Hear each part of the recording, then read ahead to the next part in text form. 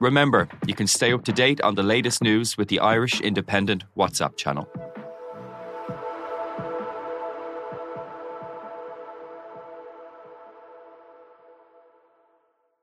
On the latest episode of Real Health with me, Carl Henry, I'm delighted to be joined by cardiologist Dr. Paddy Barrett, chatting all things cardiovascular disease. The way I look at this is that the two statistics that everyone should really be aware of is cardiovascular disease is the leading cause of death globally and in most developed nations, but it's also the most preventable. 90% of it can be prevented at an early stage if you just follow the right steps and formula. So I look at it as a scary opportunity. As ever, available on all podcast platforms.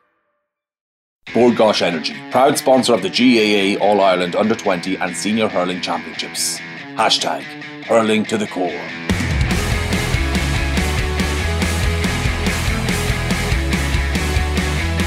Hello and welcome to the Throw-In Independent.ie's GAA podcast in association with Bord Gáis Energy. I'm Will Slattery and I'm delighted to be joined for our All-Ireland football final preview by Michael Verney and Conor McKeown. Lads, how are things? How's it going, Will? And guys, I suppose after the semi-finals, we had our discussion about, I suppose, the future of the football championship and Dublin's dominance. So we can maybe park some of those issues today and focus more on the actual matchup between Dublin and Mayo, Conor. And I know on Monday in the paper, you kind of went through Mayo's All-Ireland final heartbreak over the last, I think 31 years. It hasn't been a happy hunting ground for them.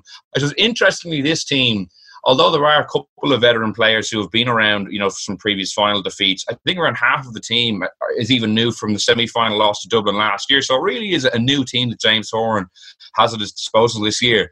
Like, does that change things for you coming into this game versus maybe how it went last year, or how are you looking at it?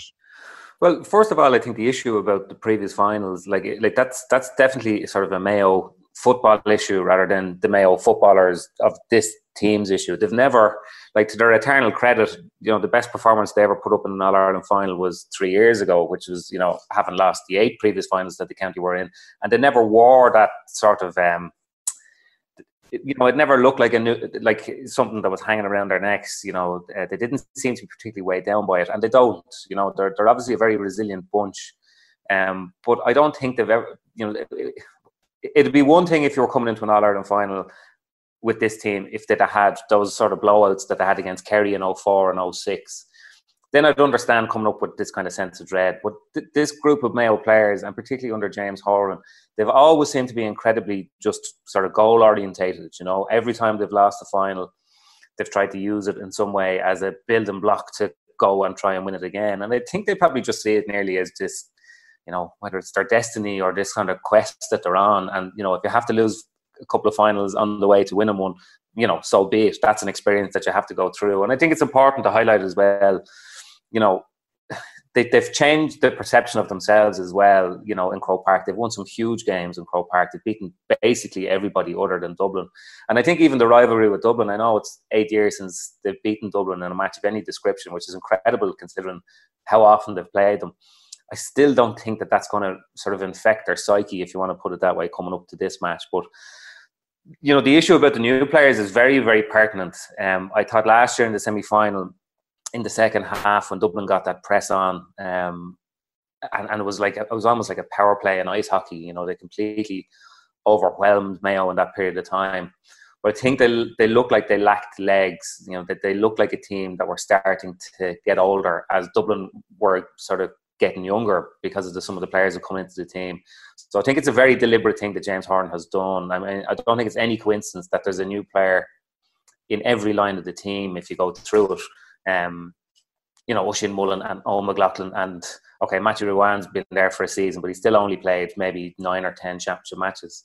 Ryan O'Donoghue and obviously Tommy Conroy as well. So they have freshened up the team, and I think the effect that it has had will be much more, in terms of their ability to stay with Dublin athletically, rather than, they needed to bring in some new faces so they didn't remind themselves that they'd lost to Dublin in the past.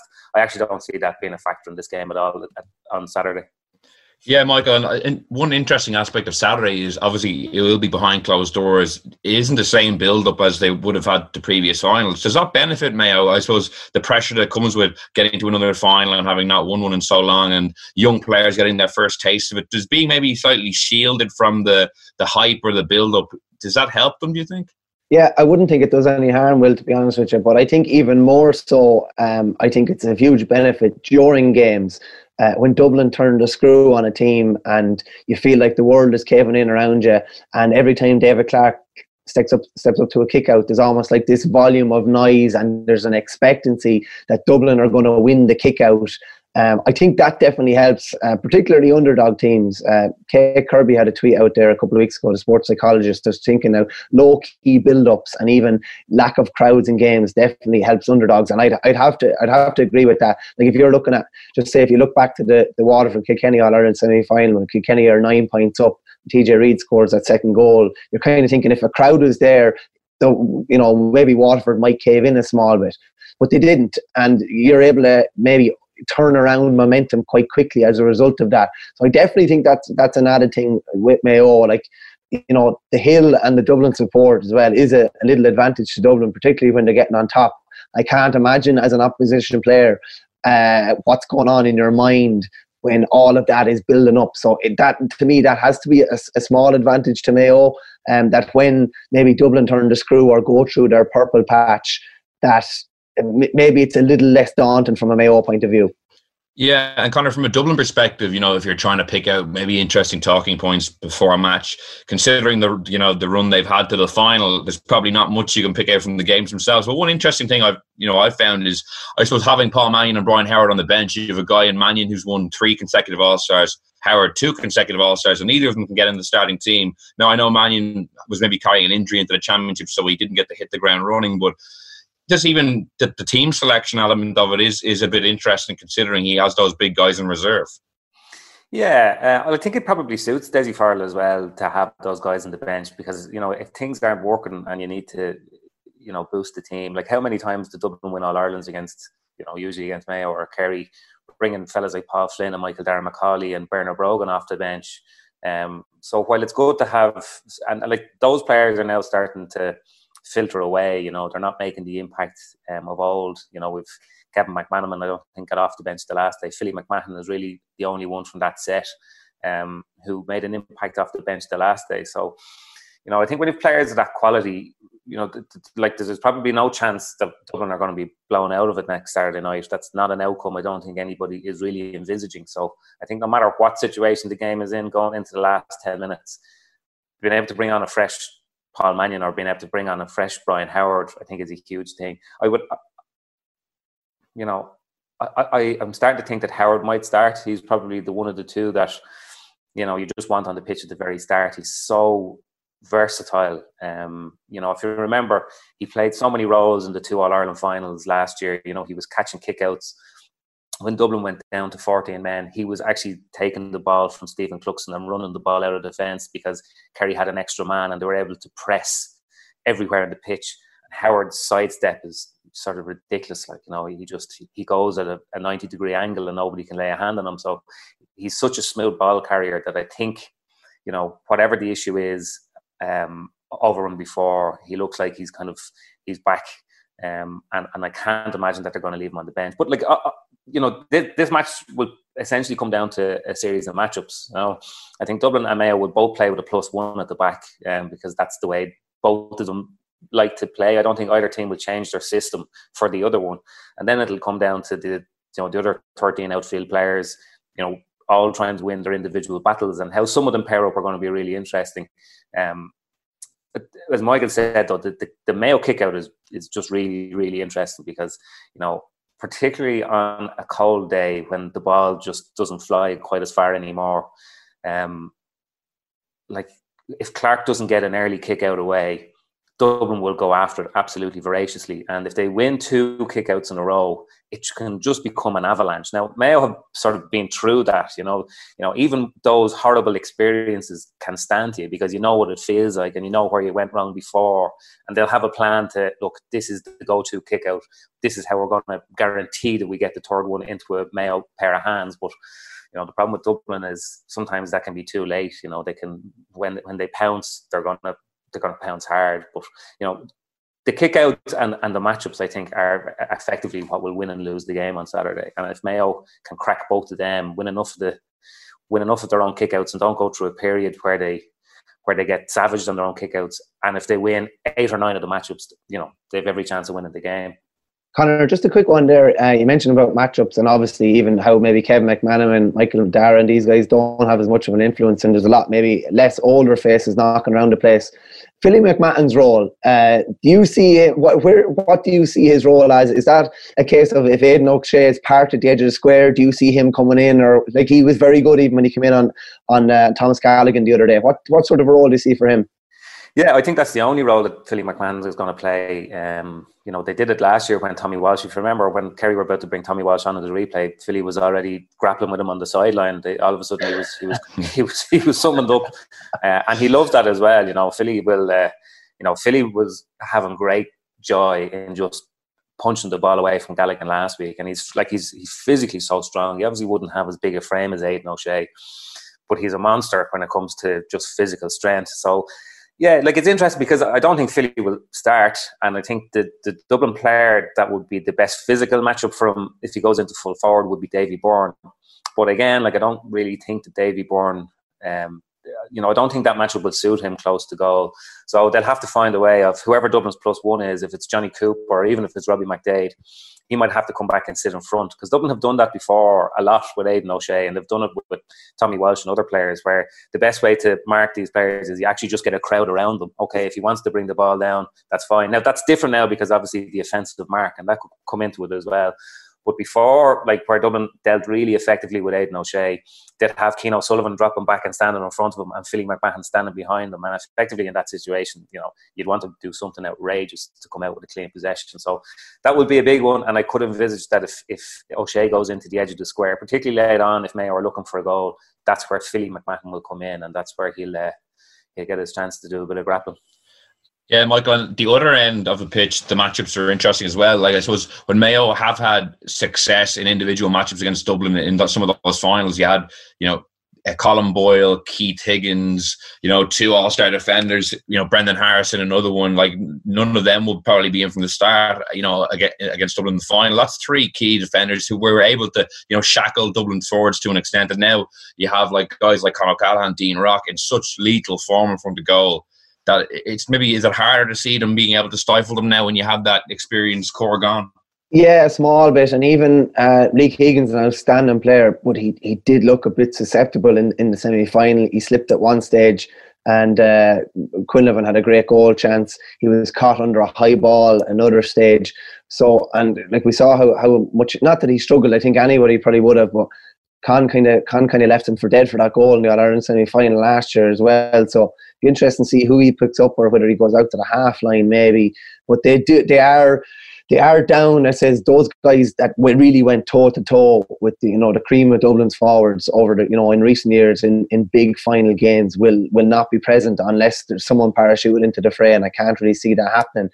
So I don't know if they definitely won't be taking them on maybe man for man maybe as much as they have in other years, because I don't know if personnel wise if they match up half as well as they did a couple of years ago. So as Conor says, that probably 7 defenders are going to have to play a huge role to make sure that no defender is left isolated one-on-one. Dublin will not be isolated one-on-one.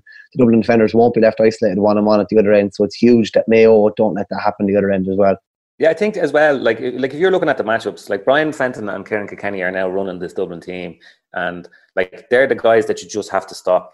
In the 2017 final, Lee Keegan did a great job of just hounding Kieran Kilkenny wherever he went on the park, but he just doesn't look like he's moving as well as he did before. So I don't know, like a fully fit in proper form Lee Keegan, I think that's a great matchup on Kieran Kilkenny, particularly because Kilkenny will go inside. He'll swap with Con a lot during the game. But what has surprised me about Dublin this year, and something that I didn't see happening, was that now Con has become almost the new Paul Flynn. If you look at the amount of work that he got through out around the middle third of the pitch, in the Leinster final, I think he caught 3 clean kickouts. Now, this is a dimension to Con's game I never really saw before. So he's essentially doing the same job as Kieran Kilkenny, and they're kind of rotating and switching with each other the whole time. So, I don't know how you're going to keep 2 of them. And this is the problem with Dublin, is when you start to do your matchups, you have to take great care on who you put on Con O'Callaghan. You have to make sure that there's somebody who's physically able to go with Kieran Kilkenny. But then you've Dean Rock, who at 30 or 31 now is in the scoring form of his life, and if you watch them against Monaghan, all he was doing was standing in that pocket of space just to the left of the goal, 35 yards out. But they know how to generate those kind of matchups. And the same with Fenton. Like Rowan is a very athletic midfielder. He can definitely get around the park. But if you set up, as Dublin do, a one-on-one, and Fenton can just show the ball and then go past a player with one movement. If that is the situation that happens at the weekend, when Fenton goes past Rowan, if that is the matchup, he's gonna end up with 3 or 4 scoring chances. So, you just think that in doing matchups, James Horan has a little bit more. He'll have to use imagination a bit more than Dessie Farrell. And Michael, I suppose there has been a good bit of focus on the 6 in a row bid that Dublin are going for, but I suppose another record that a number of the squad are looking to match is that 8 All-Ireland medal haul that the few Kerry greats got from the golden years. Like, I know James McCarthy and Stephen Cluxton are the 2 men who've started all those finals up to now, but there's other members of the squad, Philly McMahon, Michael Fitzsimons, who've been around for them all too. It'd be some achievement in an era where they've kind of every year been putting up new records, but to match that, 8 medal haul will be something pretty special. Yeah, unbelievable. And first, there's a lot of records to go this weekend. Dessie Farrell as well is going to try and join an elite crew as minor under 21 and senior All-Ireland winning manager. I think from the records I can see, and it looks like only Cyril Farrell has done it in hurling, and Jack O'Connor and Mickey Hart in football. So that would be phenomenal, and that would all be within a 10-year period from 2011 to 2020, which would be unbelievable as well. James McCarthy, as I said, he's the only outfield player that will have potentially have started all of 8 of those All-Ireland wins if they do win on Saturday night. It's been a decade of dominance, a decade of destruction, really.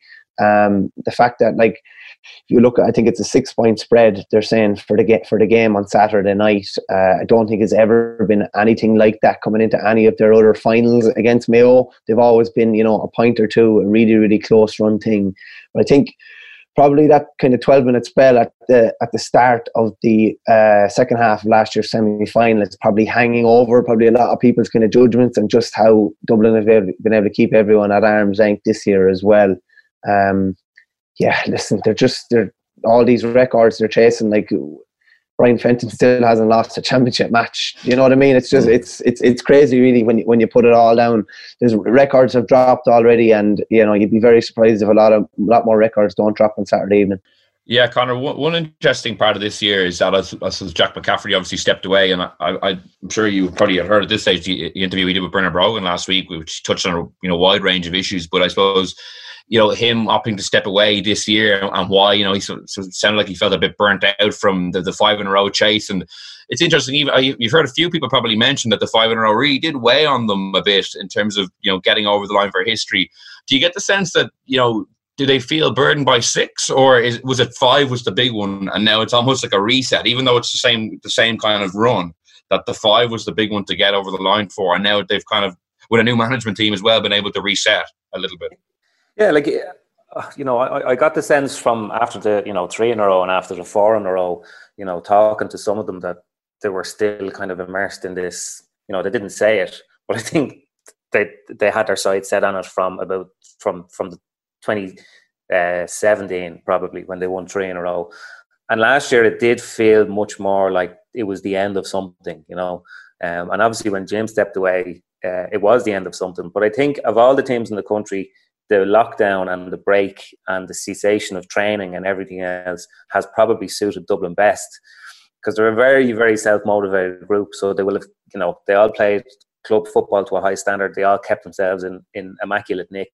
But I think just being away from the intensity of, being the Dublin football team and preparing to win an All-Ireland, it does take an awful lot out of players. You could hear that they came across in Jack McCaffrey when, this absolute sinking feeling that he had that the match was going to a replay. Like, it was only another week or whatever it was, and he just, I can't believe we have to do this again. And like most people would spend our lives dreaming of having to play in an All-Ireland final, and Jack couldn't bring himself to kind of show up for training. So I think that shows on some level what they put into it, They devote an awful lot of their time, not just on the training pitch, but away from it, how they live their lives and everything else. But, I suppose the thing about the Dublin squad, and you don't get a sense of this during the season, because obviously, everything that comes out of there is kind of carefully packaged for public consumption. But there's an awful lot of different kind of characters there. You know, like you got a sense from listening to Jack McCaffrey that he was really happy with the decision that he's made. So it doesn't matter if Dublin win the All-Ireland at the weekend.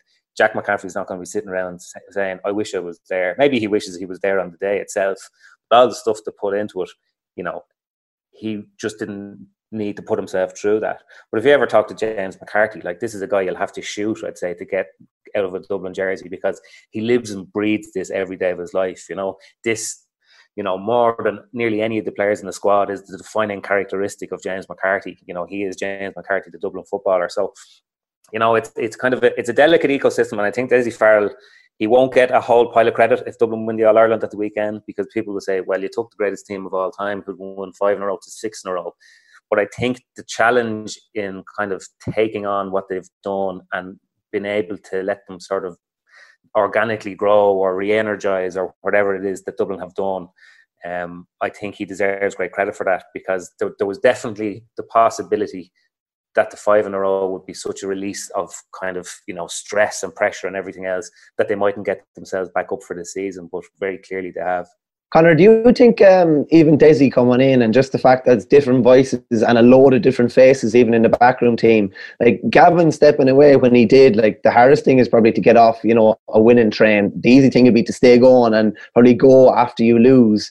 Do you think that's kind of re-energized the whole thing? He made a comment last week. He just said, we had that conversation around the sort of hunger, the appetite, the desire. We developed a plan and we made ourselves accountable to executing that. That's what we've done. He said there's been no issue with hunger or desire from his respect. Like, do you think it's a big thing even for players, I would say, just to have, they've been winning for so long and they've been listening to the same voices, and unbelievable voices, the best coaches and managers we'll probably ever see. But that can only be a help when, like, standards aren't going to drop under Dessie, realistically. It's just a different voice saying a lot of the same things, probably. Yeah, and I think, like, Dessie, you know, when we look back at this era for Dublin football, you know, I think for whatever reason that people think that Dublin have achieved so much success, I'm not sure that any county has ever had a succession of managers like Dublin have had in Pat Gilroy, Jim Gavin and Dessie Farrell. You know, they're like serious men, seriously capable, who put an awful lot into this and for whom it means an awful lot. And I think the change of voice at the top of the room is definitely an interesting point, because, you know, I think Dessie is quite a different character to Jim Gavin in his management persona. You know, Jim was obviously very structured in kind of, you know, this is the framework that we put in place. You know, you do it to your highest standards. Whereas Dessie Farrell, you know, I think he's a different kind of a general. You know, he's the sort of fellas that, sort of manager the players want to go to war for. You know, I think his managerial sort of persona might be slightly different from Jim Gavin's. And I think, you know, after that length of time, it doesn't matter who your manager is. I think a change can be a good thing, provided you're not going to let standards slip. And like Dessie, for all he's achieved in the underage ranks as a manager, you know, as a player he had some very, very tough defeats. You know, All-Ireland semi-finals that Dublin should have won, All-Ireland finals that they were expected to win. So, you know, he won't want to let this slip on his watch, you know. And that's nearly the poison chalice that Dessie took on. He knew that no matter what he did in terms of success, he would get very, very limited praise for that. And yet, if there's anything other than perfection, if they don't win an All-Ireland, it will nearly be seen as, well, you know, he wasn't quite up to what Jim Gavin did, you know. But again, I think that the leaders in that group are so strong. You know, people like Stephen Cluxton and James McCarthy and Johnny Cooper, you know, they wouldn't let their standards fall. And if they saw players that were allowing the standards to fall in the group, they just get rid of them.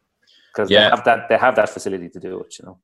And interestingly, in that Jack McCaffrey interview, he mentioned that the only reason he even went back for the National League was because of Dessie Farrell and this was the personal relationship that he has with him. So maybe, I suppose, he might be a little closer to the players than Jim Gavin was, who seemed to like to keep his distance as the manager. So maybe we might finish off with predictions. Michael, I'll go to you first. Dublin Mayo this Saturday. Who do you think will come out on top?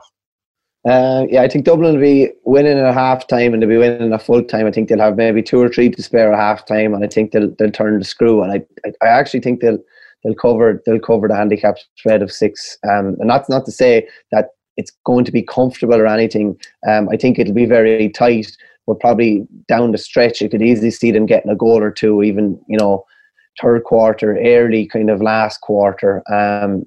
it'll be around the 7-point mark.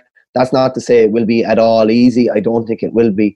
I just think even if things are going wrong, or Sean Bugler or some of the newer faces are struggling, the guys they have to bring in off the bench, like if Paul Mannion doesn't start, and even if Brian Howard doesn't start, the faces that they have to bring in to steady any sort of rocky ship are just absolutely outstanding. And it's very with the best will in the world, and the game taking place 6 days before Christmas, you'd think it's almost written in the stars for the green and red of Mayo to go and do it, but just can't see it, to be honest with you.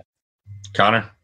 Yeah, look, I do think Mayo have a chance, which is more than we could say for, I think, any of the other opposition that Dublin have faced. But I think you're looking for nearly a disproportionate number of things to go in their favour. You're talking about all your planets aligning. They're going to have to make sure that when Dublin have a spell of dominance, Mayo find a way to minimise that. Whatever that means, time waste, win a kick out, they need to do that. They'll have to target players like, Robbie McDade, for instance, hasn't been put under any great defensive pressure, so far this year. He scored 1-2 the last day, but, Kevin McLaughlin or something like that would have to go after him. And I think they'll probably have to get a couple of goals and limit Dublin's best players, Fenton, Kilkenny particularly. So can they do all those things? Yeah, they can, but are they likely to do them all on the same afternoon? I don't think so. I think it might be a bit tighter, but I think the one thing that has defined this rivalry over the last 10 years or whatever is Dublin's big players' ability to do the right thing at the end of games when the pressure has come under them the very most. And they still have all those big players, and I think those players will steer Dublin to another victory, but it could be only 2 or 3 points. Just on what Conor said there as well, Dublin's big players always come to the fore in these big games, and I suppose it maybe has been questioned whether Aidan O'Shea and maybe Cillian O'Connor have had their best games in these really big games. Now, they've both had brilliant years, and you could say Cillian O'Connor is probably playing the football of his career. If those two guys step up and deliver, you're looking for that. You're looking for the majority of them to deliver, a game of games. And as Conor says, for a disproportionate amount of things to go their favour. I just find it hard to see it, but hopefully I'd gladly be wrong.